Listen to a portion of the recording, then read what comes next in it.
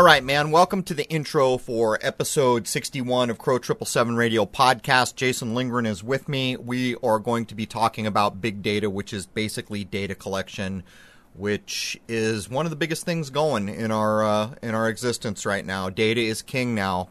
Certainly trumps cash. Used to be said that money was king or cash was king. I think we can safely say now that data is king. I see so many people online, and I reiterate this a couple times in the episode, that have no concern that their data is being collected. The most prevalent attitude I see is that, I haven't done anything wrong. They can look at my data. I don't care. And we really need to start to rethink this. Data collection is giving certain groups in this world, a power that was unimagined maybe 20 years ago or something like that. Certainly around the turn of the century, it was only an inkling, a thought in somebody's mind, probably.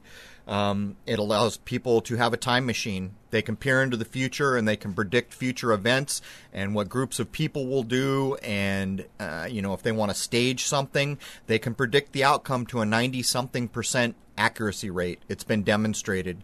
Simply taking cell phone data has been shown for a long time, for over a decade at least, that data that comes from cell phones can allow people to predict the future, to place people within a few meters of where they will be, who they will be with, what they will be doing, that kind of thing.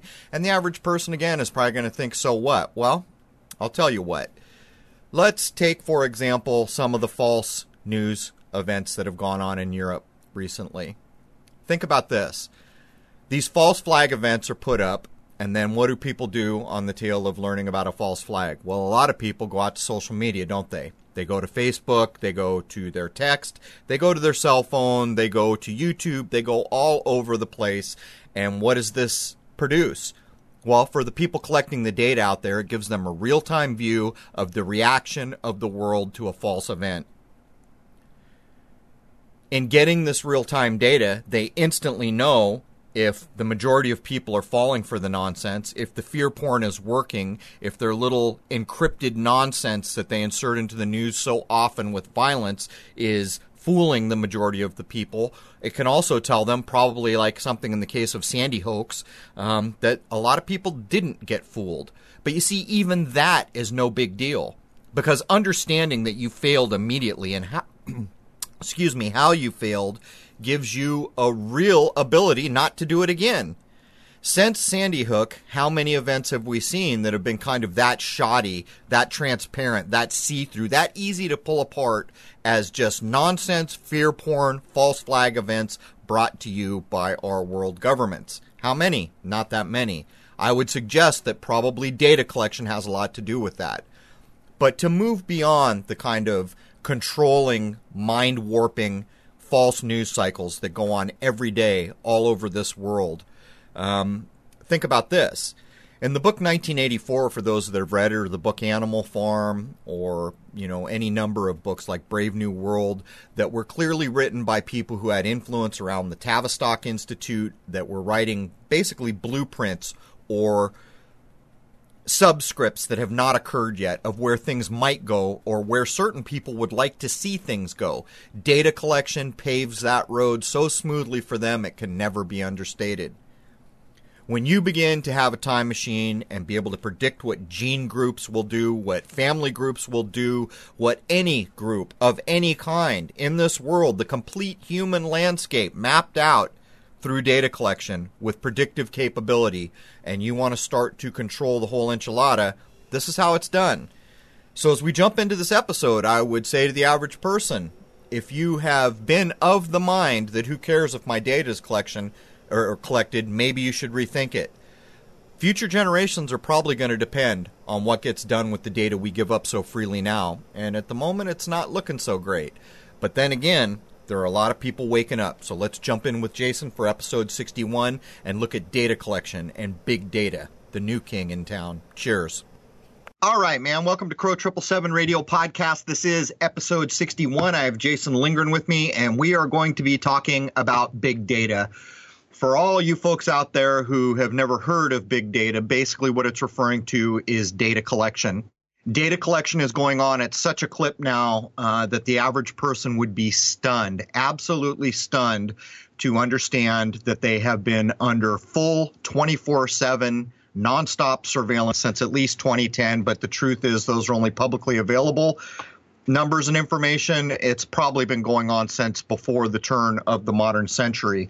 I'll give you a couple quotes going as far back as 1999 in a second. But to start to wrap your head around, most people say, I don't care if people collect my data. It's no big deal. They can have my data. And in fact, the big data system works by opt-in. We all opt in to use services, and all our data is collected. And it's not just online. You carry a library card, you carry a credit card, you carry a number of grocery store cards, membership cards, all these things. Maybe 10, 15 years ago, these cards were more independent, but now they've all conglomerated because data is king. Data trumps everything now. The value of data cannot be understated. But for the average person to begin to understand, there are applications that even allow consumers, so-called consumers, not a great word, but people like you and I, to begin to do some of the things that the overarching conglomerates are doing. There is an application called Hello Spy that can be surreptitiously installed on someone's cell phone and allow you to track them without them knowing it. And that's just what the average person can do easily with off-the-shelf applications. It has been shown that cell phones, you opt in to use a cell phone, and by design, a cell phone has to locate you to work.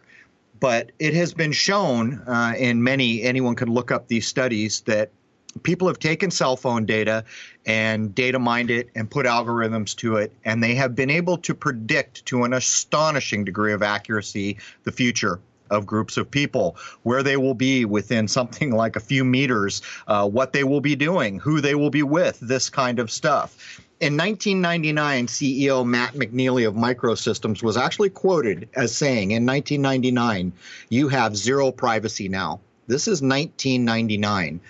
I've been online since online was available. I think I really first started being online to any degree in 1994.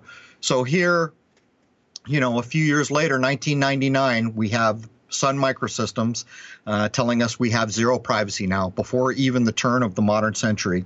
In 2013, Google's chairman said that if we let him have all our data, he would give us in return ads that we wanted to see, free maps, free email, et cetera, et cetera, et cetera. Before we jump in here with Jason, I want to make it abundantly clear that all the data that we go through here is publicly available. And what that basically means, it's a watered down version of what's really going on. The truth is we don't really have a good way to know what's going on. It has been demonstrated that full data trunks, like the one that comes under the oceans from England, and places like that, have been truncated and split off and are being collected by God knows who and God knows what. And that's 100% of the data. That's not just some of the data. When I was in school doing my internet technology degree at the end of the 90s, I wrote a paper on a program called Phalanx, where supposedly other nations were up in arms because the U.S. had a program called Phalanx, I don't know if I'm remembering that right, that collected every single digital transmission of every sort every day. So this has been going on a while. But anyhow, welcome, Jason. You feeling any better? I understand you had a bit of a bug. I did. I'm almost over it. But, we got through it, and I've got my punch cards and floppy disks ready to go. Cool, man. So we have quite a list to get through here on the data collection and to try to begin to clue people in about things like what it means to use Facebook and things like that. But we also have a ton of viewer questions left over. So do you want to address that in the second hour, maybe? Yeah, let's see what we can do with this, and then we'll tackle some more questions, because we do have quite a few. Yeah, we have a lot. And actually, we'll run the big data into the second hour, and then we'll make a segment to keep going through member questions. Anyhow, I'm going to throw it over to you, and let's jump into this publicly available information. And I cannot stress, and we'll probably point out during the course of this, that this is publicly available information. The truth is that probably the data collection, data mining, and algorithms that predict everything in our world are so far beyond the numbers and information we're going to throw out there. Yeah, I think we all out there, we know that this is being done. We know that data is being collected everywhere. But when you actually start looking at this stuff, as all these numbers that I started going through, I was like, man, it's... When you start putting a physical number on it, and these are probably wrong, they're probably low, it starts getting to be ridiculous. You realize we really are in some kind of massive surveillance grid that just has a nice silver lining around it that you're not paying attention to it, you know? Yeah, and you know, another thing, I talk so much about the timeline of history probably being jacked up, and maybe truly history was divided at what we call the Dark Ages, where we start to get a rewrite of what we consider modern history, and whatever came before being wiped away. Well, this big data push really lends itself for this to happen again. As an example, if you wanted to know something about the city of Dallas after the false flag event in Dallas happened and you tried to do a web search, it's nearly impossible to get around that information. And the reason I'm pointing this out, well, they did it with the lunar wave, too. When the lunar wave was posted, at some point there was like a record company all of a sudden, or some producer that was named his stuff Lunar Wave. And I think even a tennis shoe by Nike, or I forget who did it, named a shoe Lunar Wave. So you begin to confuse what people can even search for in the way data works. But anyhow, I don't want to track off too far. Let's go ahead and jump in, and we'll get into these things as we get going. Well, what you're saying is actually very relevant to this, because that's search engine optimization, which is extremely important. What happens is keywords get put into these algorithms so that when you do a search for a term, that's what's going to come up first. So that's actually very, very relevant and comes into part of all this. But let's go through what a definition of big data is, and just in case you don't know what it is. At its basic root, it is extremely large data sets that may be analyzed computationally to reveal patterns, trends, and associations, especially relating to human behavior and interactions. So this is not referring only what could be done with your data, but it also refers, like Jason was saying, how you use a search engine. It has been said that people never lie to search engines. And if that's a true thing, which seemingly it probably is, you're really putting your heart on your sleeve every time you use a search engine, because whatever you put into that search engine is being collected. If it's actually true, absolutely true what you're looking for, then it gives them a real view into things. But I'll give you an example. I wrote articles, or I wanted to write articles, and see if I could push against the false news cycle. And what actually happened to me was, when I wanted to write firsthand news, I wasn't allowed to get through the editor, because the rules of the game were that you had to back up your story with two trusted sources, and they provided what those trusted sources were, of course. So to have an original news piece was nearly impossible. If you wanted to get paid, what you actually had to do was go to a major search engine, find a trending story that was trending that day, deduce what the 2, 3, 4, 5, 6, 7, 8 keywords were, however many keywords were pushing that story through search engines, and then you were required to use the same words in the title to rewrite it, and then use the same couple of lines in the intro and rewrite it, and then reiterate those keywords that you had located 5 to 6 times each. So basically what it came down to is someone made up a story somewhere, and all these people out there writing articles were just reiterating nonsense. And it was by design, and you couldn't get paid unless you did it. Of course, I walked away, but that's a pretty good example of what we're talking about here. Jason? Yeah, and it's like if you've read one story, you've read them all, and I'm sure anybody out there is going to understand what I'm about to say. You see a bunch of different stories on Facebook or news agencies, whatever. When you click on them, it may have a different flavor than the previous one, but really what it comes down to is they're all reiterating the same thing, because it's all coming from the same source. So it's whatever narrative at the top that wants to get pushed gets sent down to the writers and sent out, so that it all comes up on the same searches. Well, another thing about information in this way as we get it over the internet is, like in the olden days, when we used to find a story or something, we could usually track it back to the person who wrote it. In the case of the articles that I was writing, there was really no way in most cases to determine where the hell did this information even come from. And when you began to see what the keywords were and see the gematria and just know that you were being forced to reiterate complete nonsense and fear porn and all this other stuff, it's a whole new world out there, because truly you can't even really track it back to where it started. No, and there are very few real journalists left. They call themselves that, but the truth is that the majority of them are getting handed what they're supposed to be working on, and as far as the bigger name ones, they're chosen because they're going to toe the party line. Right. Well, we've already shown that, I think we're down to a couple of massive corporations that own 80% of all media information systems, movies, music, that kind of thing. So you know darn well that there's not going to be some independent reporter in there who's really shaking things up. That's just not going to be allowed to occur. No, and this whole thing is nothing but business, really. I mean, big data is considered a top business priority. In doing all this, I just found so many statistics on this. It's insane. So, internet research company Wikibon says that big data is a $50 billion business in 2017. That's just messing with the data itself, not the interactions that go on as a result of it. If I had to venture an educated guess, I would say it's probably many times more valuable than that. I mean, if you begin to consider all the data that's collected when you shop, you go to the supermarket, you use your food club card, you use your credit card, you use any card that collects data, and everyone consider now that all our cards have chips. When you are forced to stick your card instead of swiping it into a machine, what do you think's going on there? Well, of course, it's pulling all the data off the chip and it's inserting new data on the chip. But anyhow, keep pushing, Jason. So the insane amount of data that is being stored seems to largely actually not be being used at all. The one field that I kept seeing repeatedly mentioned that has plenty of jobs to be filled, and there actually aren't enough people for it right now, is analyzing all this data for whatever purpose some particular organization may want. So basically, if you're looking for a job and don't know what to do, here you go, man. Go to school for this data analysis thing because you'll get a job.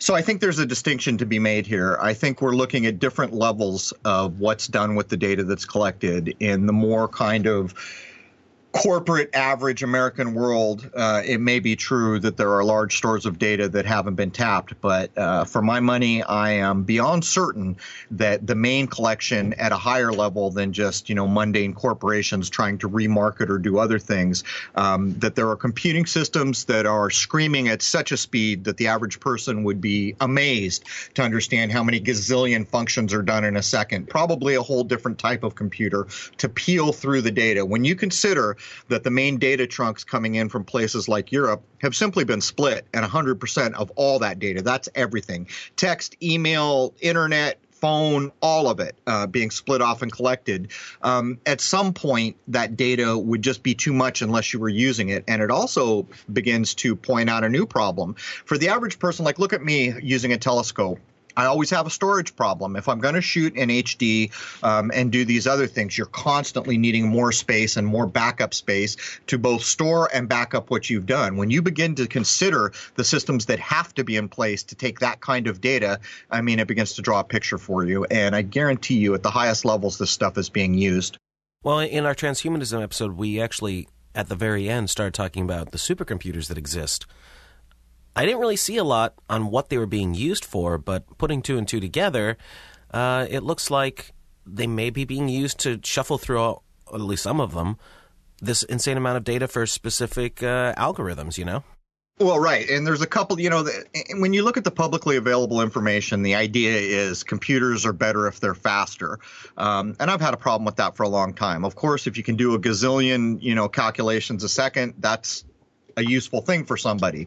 My point is you have to have more than just speed to get through this kind of data. You're probably looking at neural nets or some other, there's all kinds of computer systems that are talked about that are more closely aligned with how the human brain works and all these other things. It's hard to know how much of this is being used and what they're being done, but the proof is in the pudding. You're peeling off every bit of data probably as far back as at least the late 90s that's going on in the world, from text to cell phones to every bit of communication. You have to have a way to use it. So, I mean, it kind of by necessity, it dictates that they do have some kind of a system that really can utilize what they're collecting. Absolutely. Now, to put things in perspective, here are a few big data facts that I found. Right now, as of 2017, approximately 2.7 zettabytes, and that is with a Z, of data exists in the entirety of the digital universe. And what is a zettabyte? It is 1 sextillion bytes. And we entered into the zettabyte era in late 2016. Yeah, and again, I would guess that probably the powers that be were in the zettabytes long ago. But just to put a frame of reference, a petabyte is 1,000,000 gigabytes. A zettabyte is 1,000,000 petabytes. So that begins to put a frame of reference. And again, if I had to put an educated guess at this, I would say these are very low numbers. When you consider a data trunk coming from Europe being collected, I mean, what are they doing, a zettabyte every hour? Who knows? But I suspect that these numbers, these publicly available numbers, are very low. Now, this is interesting when I found this. From the beginning of human history that we can get through, up until the year 2011, all of the data that humanity has ever recorded, it is now being exceeded every year by a very large factor. Basically, it's geometrically increasing every year. So everything all the way up into 2011 was kind of like, it's this much. Then after that year, it's like, well, we started doing all that in a year, and then it started shrinking down every 6 months, every couple of months, and now we're up to like every couple of days because everything is communicating with each other. Every single little thing you do is being recorded somewhere, and that's information. Well, again, this is really going to begin to lend itself to the false history narrative. When you begin to consider if this, I mean, I don't even know how you come to conclusions like this. Clearly, it's a roundabout estimation. There's really no way to know for sure, but we assume something like this is going on. If you consider that every year now we're surpassing the entirety of history's data from the beginning of whenever that was, consider web searches. At some point when you do web searches and they have to get through all this data and return some search. And of course, there's a whole other side to that we'll talk about.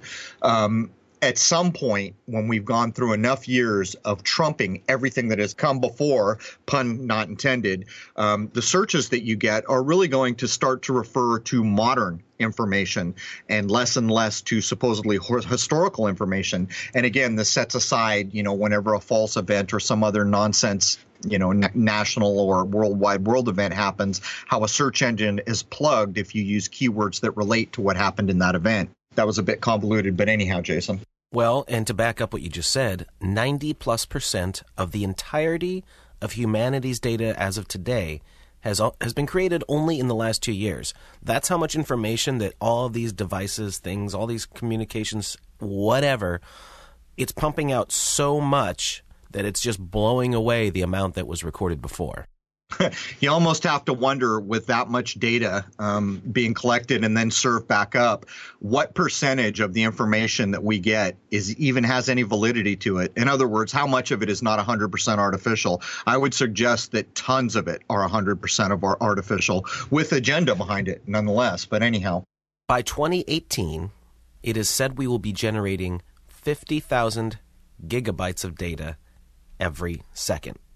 And that is an immense change from 1992, which is where the statistics I was looking at came from, when we only generated 100 gigabytes a day. God, these numbers just seem so very low to me. But anyhow, keep pushing. If I had to guess, it's probably many times that. But anyhow. Well, I think they've got it down where they could literally track and predict any one person, as long as you are existing in Western culture somewhere that is connected. I'm pretty sure they've got it down pretty, like in the high 90s, I would say, of predictability. But anyway, 235 terabytes of data has been collected by the U.S. Library of Congress as of April 2011. Now, that's 6 years ago, so it's probably much higher by now. Yeah, you would imagine. Well, go ahead. I'll let you keep pushing through.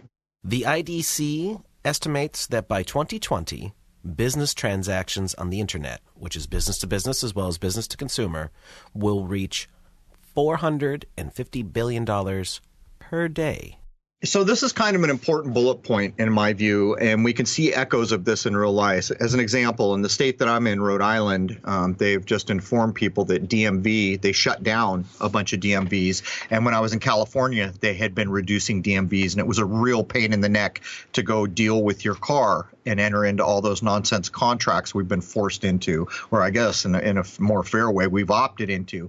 But here, they're removing the DMV, stating that they're going to take it all online. So you can see where total ultimate control comes in. There's going to come a point when these services that those of us that are old enough to remember, we would walk in and face-to-face with a person. That's going away slowly but surely. There's going to come a point probably when libraries are gone. That's going to be a big deal because digital information can be changed at the push of a button. What's written in a book, that's not so easily changed. The same thing applies when you begin to consider about what's going on with the DMVs in Rhode Island, but even more so, it segments society because the poorer side of society that may not have access to computers and all these other things is really beginning to feel the crunch of all this, not to mention the rest of us who are now opting into these services and finding nothing but frustration because there's really no person to talk to. You have to get online, make an appointment, get online, state what you're going to do. I mean, it is coming to a time when the shackles are going to be on big time, and the chains of those shackles are going to be simply that we do everything online and we have no control over it. Now, Facebook, and this is one that hits just about everybody, it stores, accesses, and analyzes 30-plus petabytes of user-generated data. Oh, Facebook, let me count the ways. Facebook is one of the most insidious things that was ever developed for the web. I do not accept that the people were told that own it. I do not accept that it was some organic, oh, this guy just happened to invent it. We have covered in past episodes how people from certain walks of life and certain institutions like Tavistock were hovering right there as ARPANET was going on, understanding that social media was going to be a big part of it. But Facebook is so insidious because for the simple privilege of being able to say hi to my friend in a different country or good morning, grandma, here's a picture of my cat or whatever unnecessary communication we're interested in doing, we have given Facebook basically the data, the map of our lives, where we've worked, where we've gone to school. A lot of people use it to allow them to track them. So during the day, they're checking into the Cheesecake Factory or they're checking in to work or, it's all publicly collected. But even more so, everyone in your family, everyone you know. This is such an incredibly powerful data set that it will never be able to be described properly. I have used in the past this example to try to kind of illustrate what we're talking about here. The data that's collected from Facebook when data mined with certain algorithms can probably deduce when you will die, where you will die, what will kill you, and the time of day it will happen, give or take an hour or so. And most people may roll their eyes at that, but I assure you, the power of algorithm-driven data mining is insane. Often, and the first job I had out of school had to do with ads where they were simply trying to determine what ad on the internet would serve better in Texas on a Tuesday if it was raining. The data that they used to try to deduce this information seemingly looked like it had no relation to the outcome of what happened on the tail of the data mining. And back then, it was called a data cube. And I've said this a million times. I don't know what you call a million-sided object or a billion-sided object, but we are so far beyond data cubes that it's not even funny. And that was back in 1999, and they were patenting the technology in the corporate world at that time. Well, here's a thought for everybody out there. Any sincere user of Facebook who just uses it to its full potential, putting up all your meals that you eat and all the places you're checking in and all your likes and all that, tie that in with Instagram and Twitter, as well as your cell phone tracking you everywhere you go. Pretty much they've got the entire map of any one person's existence on any day-to-day basis. Now blow that out over humanity. It's a complete map of most Western world humanity. But I mean, let's consider Matt Landman, our last guest, chemtrail activist. He had proved conclusively that they were running algorithms on his efforts to make chemtrails more understood. And he would serve things up where tons of users wouldn't even see it. Other people would see portions of what he posted. And this goes to show you the power of what we were talking about here. It's really kind of an insidious thing to think that if I want to have a public communication and I put it out somewhere, that the public really doesn't have even access to it. it's served up in the way these people decide to serve it up. When you look at my YouTube channel, so many people come and say my video won't stream. Well, is that because they have bad bandwidth, or is it something else? At some point, when I get enough complaints of this, I have to consider that it's something else. But I have had endless emails from people telling me they've been unsubscribed from my channel, not having wanted to be unsubscribed. This has been going on for years. Probably hundreds and hundreds and hundreds of contacts I've had informing me of this. So at this point, are we to say, well, it's just a glitch in the system, or are we really looking at hands-on manipulation of information? I would suggest the latter. Yeah. Here's another one that'll hit most people right at home. Walmart handles more than 1 million customer transactions every hour, which is imported into databases that are estimated to contain more than 2.5 petabytes of data. You know, I would just on the tail of this, there's a new Walmart commercial out where it's running Aerosmith's Dream On as the music. It is one of the creepiest commercials I ever saw. I'd love to see some channels go out and grab that commercial and break it down. Anyhow, that's just a side note, but it really kind of plays into what we're talking about here. Go look at that commercial and what's your gut tell you about it? Take it apart, look at it. What do you think's going on there? But anyhow, Jason. More than 5 billion people are calling, texting, tweeting, and browsing on mobile phones worldwide. So basically what's happened is we've crossed the threshold back in the days in the United States where the telephone system used to be referred to as Ma Bell. This kind of thing was almost certainly going on. But even when you look at the old movies, there was a real sense for the average American that they had the right to privacy, that if someone really wanted to listen in on them, they needed a search warrant and all this other stuff. Who knows how much of that is true? But that was the overwhelming kind of sentiment back in the late 70s in this country. Fast forward to now, everybody fully knows when they send a text it's being collected. They fully know that the audio from their cell phone calls, not only the GPS and all the other data that goes with it, has been collected. And we're all good with it. And I would ask, an honest question here. Why are we good with this? Seemingly we could use these services if enough people stood up and said, you know what? I have a right to privacy. As a matter of fact, there are all kinds of foundational ideas in America, at least, that start to talk about your right to privacy. At what point did we just kind of throw that aside, where nothing official was ever said, nothing real was ever done, where just corporations began to go wilder than a pack of jackals and decide that wasn't true anymore? Anyhow, that's my 2 cents. Now, the only number I could find on Google was this. In 2008, the official number is that Google handled 20 petabytes of data every day. But there's absolutely no doubt, since that was 9 years ago now, that number would be significantly higher.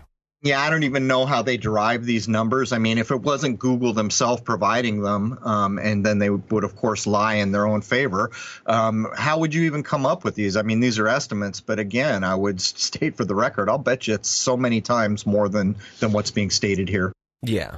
Now, of course, big data collection all comes down to one very important thing, and that is the Internet. And the Internet is now something that is fully integrated into our daily lives as far as any westernized culture, and that doesn't just mean America. A lot of countries would be considered westernized at this point. But it hasn't actually been that long, has it, Crow? I mean, you and I are both old enough to remember a time before all this was around. That's right. I mean, Jason, if you really think about it, most of us weren't even online till 94. But anyhow, go ahead. No, I didn't get online till the late 90s. But we are all generating content that is being saved somewhere with every little click of the mouse or swipe and tap of the smartphone. So let's explore a little history here on what the Internet is, to see where it came from and how we got from computers with punch cards and tape reels to this massively entangled electronic behemoth that we interact with lovingly. We lovingly embrace this behemoth every single day. And just, for the average person, this is one of the funny things about the Internet, is it has become so synonymous with our lives that most of us, even the people who have the knowledge to understand how certain things work, we don't even think about it. As an example, you snap a picture with your phone and you send it. That's been collected. But what you may not be thinking about is the metadata in that image. not only has that image been saved, so if it's an image of you or your family or whatever, which later will be used to do the kind of Tom Cruise Mission Impossible stuff when you're walking down the street, they can do face recognition when they're starting to really lock down society based on all this data collection. That metadata has the author, the time. It has so much information. The average person should go do a web search for metadata on images and other things, videos that they make.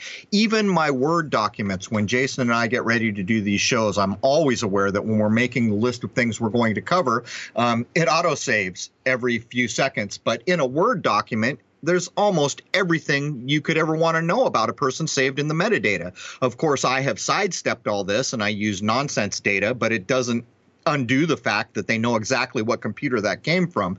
But anyhow, let's jump in and go down this road, Jason. So the internet came out of the minds of some very clever thinkers in the early 1960s who saw great value in allowing computers to share information on research and development in the scientific and military fields.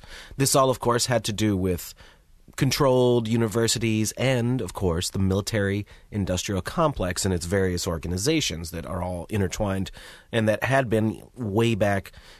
I kind of look at it as World War II is when all these things really started getting intertwined, when all the money really started being thrown at all this stuff. I don't know if you have a different opinion on that, Crow, but it seems like around World War II is when all these things really started to solidify. Well, it's a short time after World War II that all the military and the CIA and all these places and the universities, the major universities like MIT, become inseparable. But to point out, when I went through school to get my internet technology degree, it was one of the first courses. What they were teaching the people then was that there was a thing called ARPANET that the military had come up with, and the idea behind it, as an early predecessor of the internet, was that it was decentralized communication. In other words, when you send an email, it goes out in 1,000 directions or whatever, and the first packet that reaches its destination is the path that's used. The idea behind this back then, we were taught in school, was that if a city was blown off the map in the United States, it wouldn't matter because emails are decentralized. So hitting any strategic target would not stop communication. So that was the beginning of ARPANET. But in a second here, Jason's going to get into MIT. This is some sketchy stuff. Very few people are aware of who controlled URLs, the naming of web addresses, basically who controlled the early internet. Now they've got ICANN and these other organizations that begin to obscure who owns it. But clearly, MIT was lock, stock, and barrel in bed with Lord knows who controlling this all early on. And as a matter of fact, you can go back and look that the French actually had a huge problem with what was going on because they didn't think the internet should only be in English. And I think the response they got at the time was, okay, France, go ahead and make your French internet. It was like, screw you, we own this. But it is so sketchy how a university was basically in control of how everyone got web addresses, how the searches were being done, all of it. Anyhow, go ahead, Jason. All right, to start this all off, an American psychologist and computer scientist at MIT named Joseph Karl Robert Licklider, who was known as JCR or Lick, first proposed a worldwide network of computers all the way back in 1962. He called his concept the Galactic Network. He later moved over to DARPA, which is the Defense Advanced Research Projects Agency, which I'm sure everybody out there has heard of. And in this is in late 1962 to head the work to actually start developing this thing. Another gentleman named Leonard Kleinrock of MIT, and later on he went to UCLA, developed the theory of packet switching, which was to form the basis of internet connections. Lawrence Roberts of MIT connected a Massachusetts computer with a California computer in 1965 over normal dial-up telephone lines. While this showed the feasibility of wide area networking, it also demonstrated that telephone lines, circuit switching is what it's called, was actually inadequate for the networking needs. Kleinrock's packet switching theory was thus confirmed. Roberts moved to DARPA in 1966 and developed his plan for ARPANET. These early visionaries, as well as quite a few others, all contributed to what would become modern-day internet. Right. So I think earlier I was saying ARPANET when I should have been saying DARPANET as the earliest kind of military applications to decentralized communications, which became ARPANET. Actually, when I first began to use the internet, remnants of ARPANET were still visible. It was a communication, no images for the most part, just text, though images did come into it later on, where universities could share information, and there were all these EDU URLs and other things, but there were search engines that were peculiar to the university systems where most people didn't have access to them. Things like Veronica and Gopher, anyhow, just to clarify that. But keep pushing through, Jason. The original ARPANET was brought online in December 1969. It initially connected 4 major computers at universities in the southwestern United States: UCLA, Stanford Research Institute, UCSB, and the University of Utah. This was carried out under a corporate contract with a company named BBN that they were out of Cambridge, Massachusetts, under a man named Bob Kahn. By June 1970, MIT, Harvard, BBN, and Systems Development Corporation, SDC, in Santa Monica, California, were then added. By January 1971, Stanford, MIT's Lincoln Labs, Carnegie Mellon, and Case Western Reserve University were added. In the following months, NASA Ames, MITRE, Burroughs, Rand, and the University of Illinois were connected, and the list just grows heavily from there. So very, very quickly, this thing just became huge. Well, what this really begins to demonstrate is the complicity of the powers that be in our world, understanding what was about to happen and forcing it through. Early on, as the internet was developing, and I was working on the internet, we were told, it's going to make all these things easy. Well, you want to know something? For the early internet from about 1998 into the early 2000s, everything was many, many, many times more difficult. As an example, I was in a company that was doing some of the first banner ads for the internet, and I was the video guy, or ended up being the video guy. And the whole thing there was, how can we get video down a phone line when a phone line wasn't, there's no bandwidth on phone lines to do any of this. We were actually serving video at 3 frames a second and calling it video, forcing the internet forward. It's almost like most inventions in the world prove themselves as useful and get implemented. The internet was the exact reverse of this. It had all this potential, but to get there was going to be a royal pain in the butt. And I mean big time. And nonetheless, we all pushed through. We did all these things. We made everything so much harder than it needed to be to get to where we are now. But when you begin to look at the names that Jason just outlined in this list, UCLA, well, that's the UC systems that is referred to in Big Bang. The UC university systems have one of the biggest money markets in the world and retirement accounts. That's how big it is.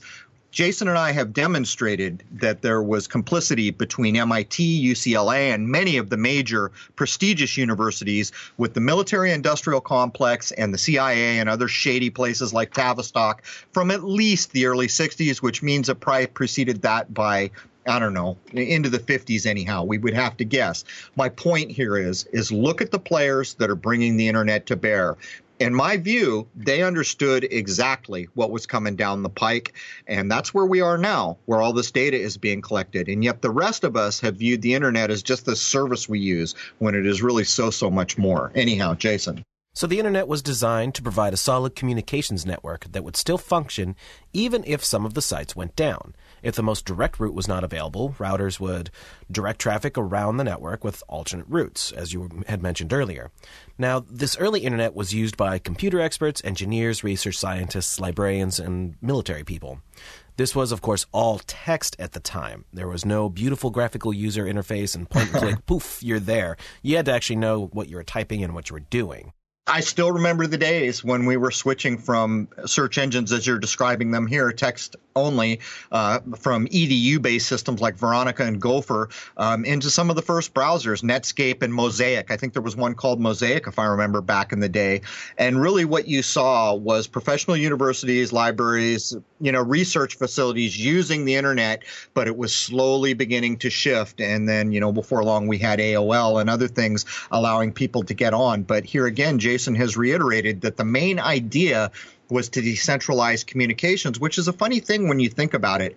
Why does the civilian world at large need a decentralized communication system? You see, the whole basis of putting together a communication system in this way is built off the idea that if a major city gets destroyed, no big deal. Our email will still find its destination. Think about that.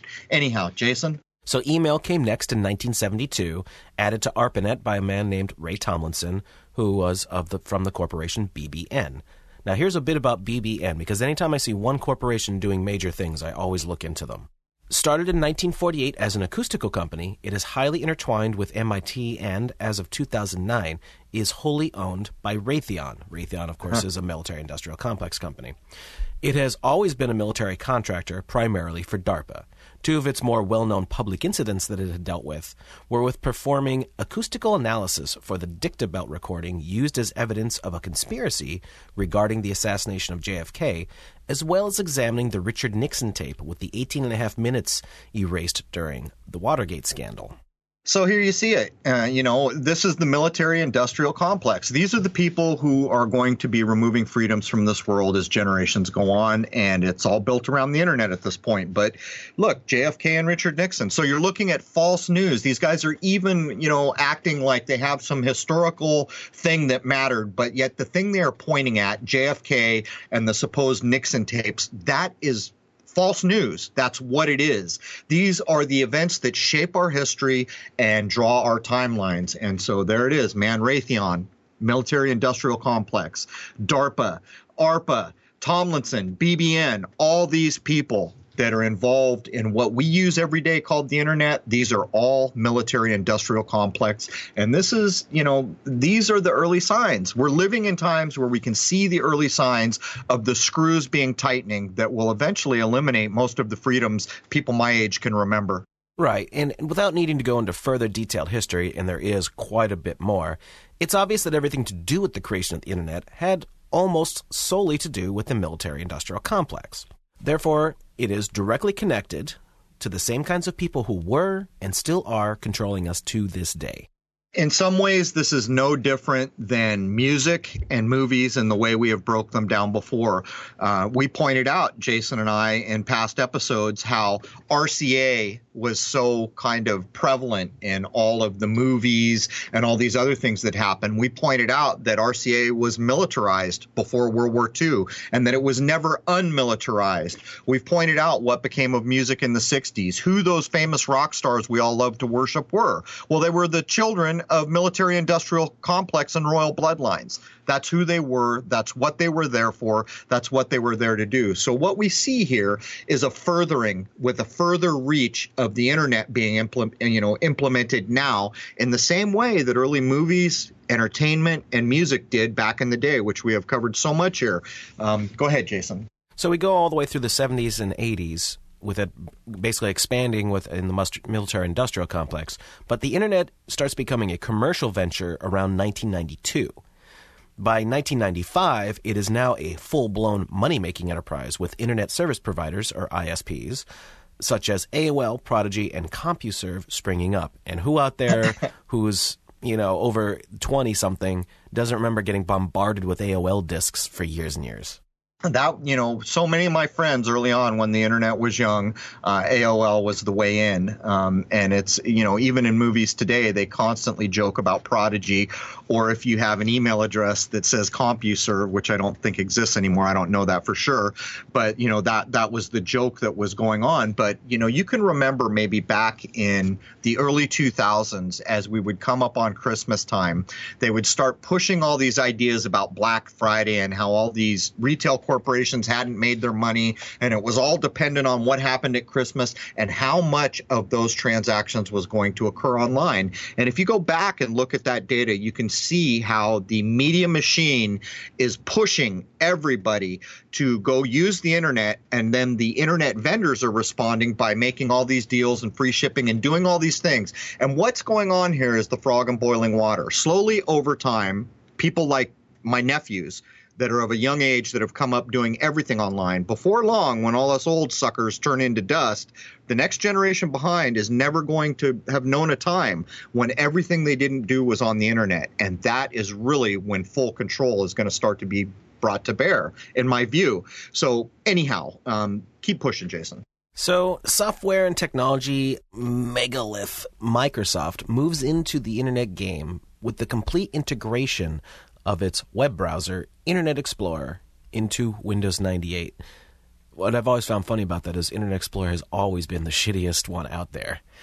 Microsoft is, of course, the playground company of elitist scumbag Bill Gates, who has ties into everything, really. Well, it's getting so much worse now. We were always told, I forget what the story is, a big Bill Gates genius thing. What was it, that he took his disk to a football game or something and left it on every seat or some nonsense, which is how he captured so much of the market. Then there was all the old stories about how he stole his operating system from the Apple guys.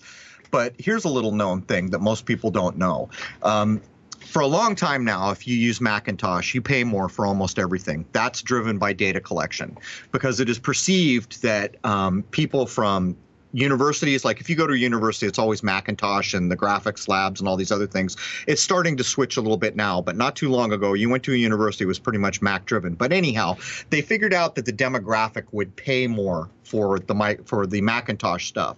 But Macintosh from the outset was collecting data at a staggering rate, and it is claimed, and it's hard to know how much of this is accurate, that when Windows 10 recently came along, it had geared up to start to show down what Apple had been doing all along in terms of data collection. So there's some food for thought. Now, personal computers in the home connected to the internet became the norm from this point forward. Like late 90s, pretty much you're going to see one. Within the next few years, of course, mobile phones and then smartphones connected to the internet would join in as a common item in everyday life, and you pretty much don't not see it now. Yeah, and during the course of the research I did, actually, as I just sat down, I went back through one of the books I was looking at that was published recently on data giants, and he was talking about his refrigerator in the book, and he came to realize on the tail of all the research he did to write the book that his refrigerator wasn't for cooling food. It was a data collection device that kept food cold. And as I began to look at what he was breaking down, I mean, it's going to be pretty quick here. Your coffee maker, all your appliances apparently are headed for the internet.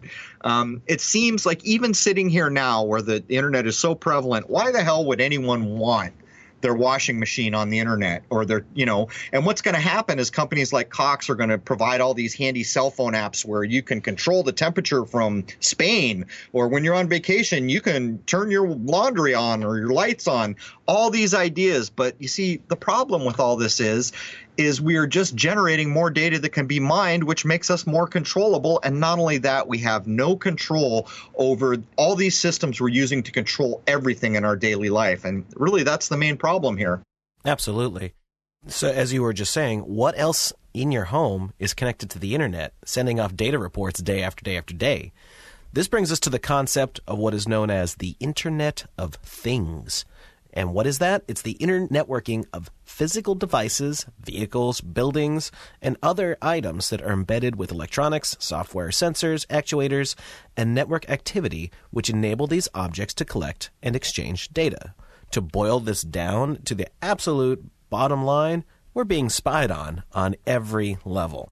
I mean, there's no getting away from it. That's where this heads. I mean, this is kind of like the 1984 existence. We're looking at the early days of that. In some ways, we're seeing the pre-echoing of what was that Tom Cruise movie, the Minority Report, where he's walking down the street and they're scanning his retina and serving up, targeted ads, particularly for him. But anyone who's seen the Minority Report understands that the ads is like a bad joke when compared to everything else that is going on in that society. See, in that society, they are data mining in a way. They're claiming they use people who are special with ESP abilities, but really what it's echoing is the ability of data mining. You see, they can predict that this person's going to commit a murder tomorrow because of the data mining that they're doing. That's really the allegory going on there, and that's really the pre-echo in this bullet point, in my view. Yeah, no, there's no doubt of it. And that, of course, is taken, again, from Philip K. Dick, who, while he didn't get specific details exactly nailed down, he was getting these concepts in the 1970s pretty accurate. Yeah, I want to look at that guy at some point. I mean, there are so many movies and all these other things attributed to him. I wonder if he was a real dude, or even in some of his movies that are attributed to Philip K. Dick. Something Radio is one of the movies. They make a whole point of showing how the military-industrial complex grabs an author and takes over his writing and doesn't allow the public to know that the author's no longer writing. In some ways, Philip K. Dick stuff feels like that to me. But anyhow, not to track off here. He feels like he was a real person, but goodness only knows if he was being fed information, which may have explained all his drug abuse and all that sort of thing. But anyway, a study published by Gartner, which is an international research firm, estimates that by 2020, there will be approximately 20.8 billion with a B Internet-enabled devices that store, analyze, and transmit data to humans as well as to one another. A large amount of these objects will be items that you interact with every day in your household and the normal world around you. Numerous common items are probably things that a lot of people would never even suspect have already been connected to the Internet of Things. 2 words here that I would like to throw out: surveillance state. Yeah, there's no getting away from it. 2020 seems to be a big number. It shows up in a lot of movies in kind of ominous ways.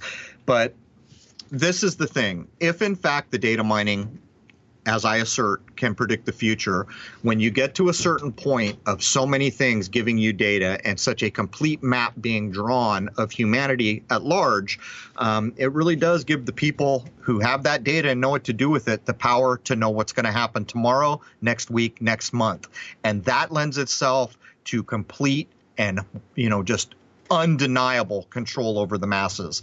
And the way things are going, we're not talking about one country. In some ways, America is the stepchild of all this. But whatever can be done in America can be done just about anywhere, with few exceptions. I suppose there may be places in Africa that don't have internet yet. And the more I see those places, the more fortunate I consider those people to be. And you're listening to a man who has a degree, a technical degree. And that's really the way I feel about it at this point. Have you ever been out in the mountains recently where there literally is no cell signal, and it's harder and harder to find it? But I've done it. Like when you're literally somewhere where there's no transmissions being, or very minimal transmissions being broadcasted at you, there's a different feeling, man. If you're perceptive in any way, shape, or form, you can feel that. Yeah, and it goes beyond that, because what I realized, having been in that very situation you just described, and numerous times in the last few years, is that you begin to realize what your mind is doing. When you're in the world where there's a car radio, XM, Sirius radio, internet, phones, all these things, like 90% of your day, your mind is pulled away to all these artificial constructs. When you're in a place where there is no technology and there is no signal, you begin to realize that the human abilities of your mind begin to focus on the environment. And what's the environment? Well, that's a natural system. You see, when we get back to the world, it focuses on artificial systems. So you can really see, in a way, just the technology existing and being available is really a way to retard the human mind, if you follow that train of thought. Yeah. Now, just to kind of nail this home for you folks, common items that were and are connected include refrigerators, television sets, as well as cable boxes, which were found to have microphones embedded in them years ago, washing machines, clothes dryers, dishwashers, clock radios, toasters, coffee makers, security systems, air conditioners, lawn sprinkler systems, cooking appliances, thermostat systems, and even certain kinds of LED light bulbs. As well as I found a specialized kind of shirt with silver fibers embedded in it that will connect to your smartphone device and interact with it. I mean, it gets to a point where the potentiality for someone to be in control of access will be able to deny you the most basic things in human existence. If you consider when you wake up in the morning and you want to get online, what do you need? Well, you need a computer with an internet connection. You need an account. You need a password. In cases like Cox regularly locks people out of their accounts for this, that, or the other things. Most recently, not too long ago, they were locking a bunch of family accounts because the kids were supposedly illegally downloading movies, and they were locking the accounts. Well, when your whole house is connected to the internet, you can see the potentiality for abuse here. Where, I mean, what? Do they deny you water? Do they say you can't wash your clothes today because of some supposed thing? Or does it just simply become a money thing where you have to pay for access to everything? It's a hard thing to know, but the potential for abuse is at a level that we have never witnessed in this world as far as we know. It's ridiculous, man. If they want to know what you're doing, they'll know. And that's the bottom line of it. And I'm starting to foresee a time here where even the cheapest appliances, whatever it is you happen to buy, is going to have some sort of connection to it. I don't think we're there yet because you can still buy some real cheap junk at Walmart and all that doesn't seem to have anything to it. But I think the time is coming very soon where it's going to be connected no matter what you try and do. Well, it almost seems to me like it's a good opportunity for people who are technical to start developing services where they'll go into someone's home and take things offline. Sure, take the refrigerator, take it offline. Just go in there and do what you got to do. The problem here is that things like electricity, we've already moved to smart meters, and you can see the overwhelming control. But there's more to it than that. You see, smart meters aren't good for people. I was a radio man in the Marine Corps, and I'm keenly aware of being witnessed and taught so often in the Marine Corps that RF signals are not good for the human body. Certain types of radios we used, you had to be way the hell away from the antenna. There were a number of dishes where you did not stand in front of them because the description you were being given is it will cook you from the inside out. The point here is that all this crap works on RF signals, wireless, and that's by design. And these RF signals are not good for the human body. So, I mean, there's even that on top of the potential for abuse here. But anyhow, Jason, we're real close to the top of the hour. Do you want to do a rundown about what's going to happen in the second hour? And I'll preface by saying we are going to have a segment that still goes through members' questions. We have so many member questions. But anyhow, go ahead, Jason, give a breakdown, and we'll wrap up the first hour here. Yeah, next we're going to get into a rather large list of common mainstream uses of big data that you may and almost certainly do encounter every single day. I've got quite a list of that, as well as just all the things that the amount of data and the things that are being done that you're doing every day. We're going to break those down and just how many numbers of these things are being looked at every single day. And then we're going to take all that and start talking about machine intelligence, artificial intelligence, and the big push for that. And, I was doing a search for that last night, and there's stuff everywhere. This is definitely being worked on. Now, whether they're going to be able to achieve something like C-3PO or data from Star Trek or something like that, I don't know. But they are definitely pushing the envelope here and trying to get machines that will at least mimic human behavior to the point that you may not be able to tell the difference anymore. Well, I'll tell you one thing. This episode has been a little more dry and data-driven, but it's an important episode, and here's why. So many people I run into online in the course of doing the things that I do that have the attitude, so what? I don't care if they're collecting their data. I haven't done anything wrong. That's almost invariable what people say, I have nothing to hide. Well, in fact, you're looking at data collection in the wrong way. If you were in a war zone and you were the only guy without a gun, would you think that it was important that you had a gun to protect yourself? And this is kind of a crappy example now that I'm thinking about it, but I'll go with it. Would you want to be the only unarmed person where you're on a field where everyone's shooting everybody?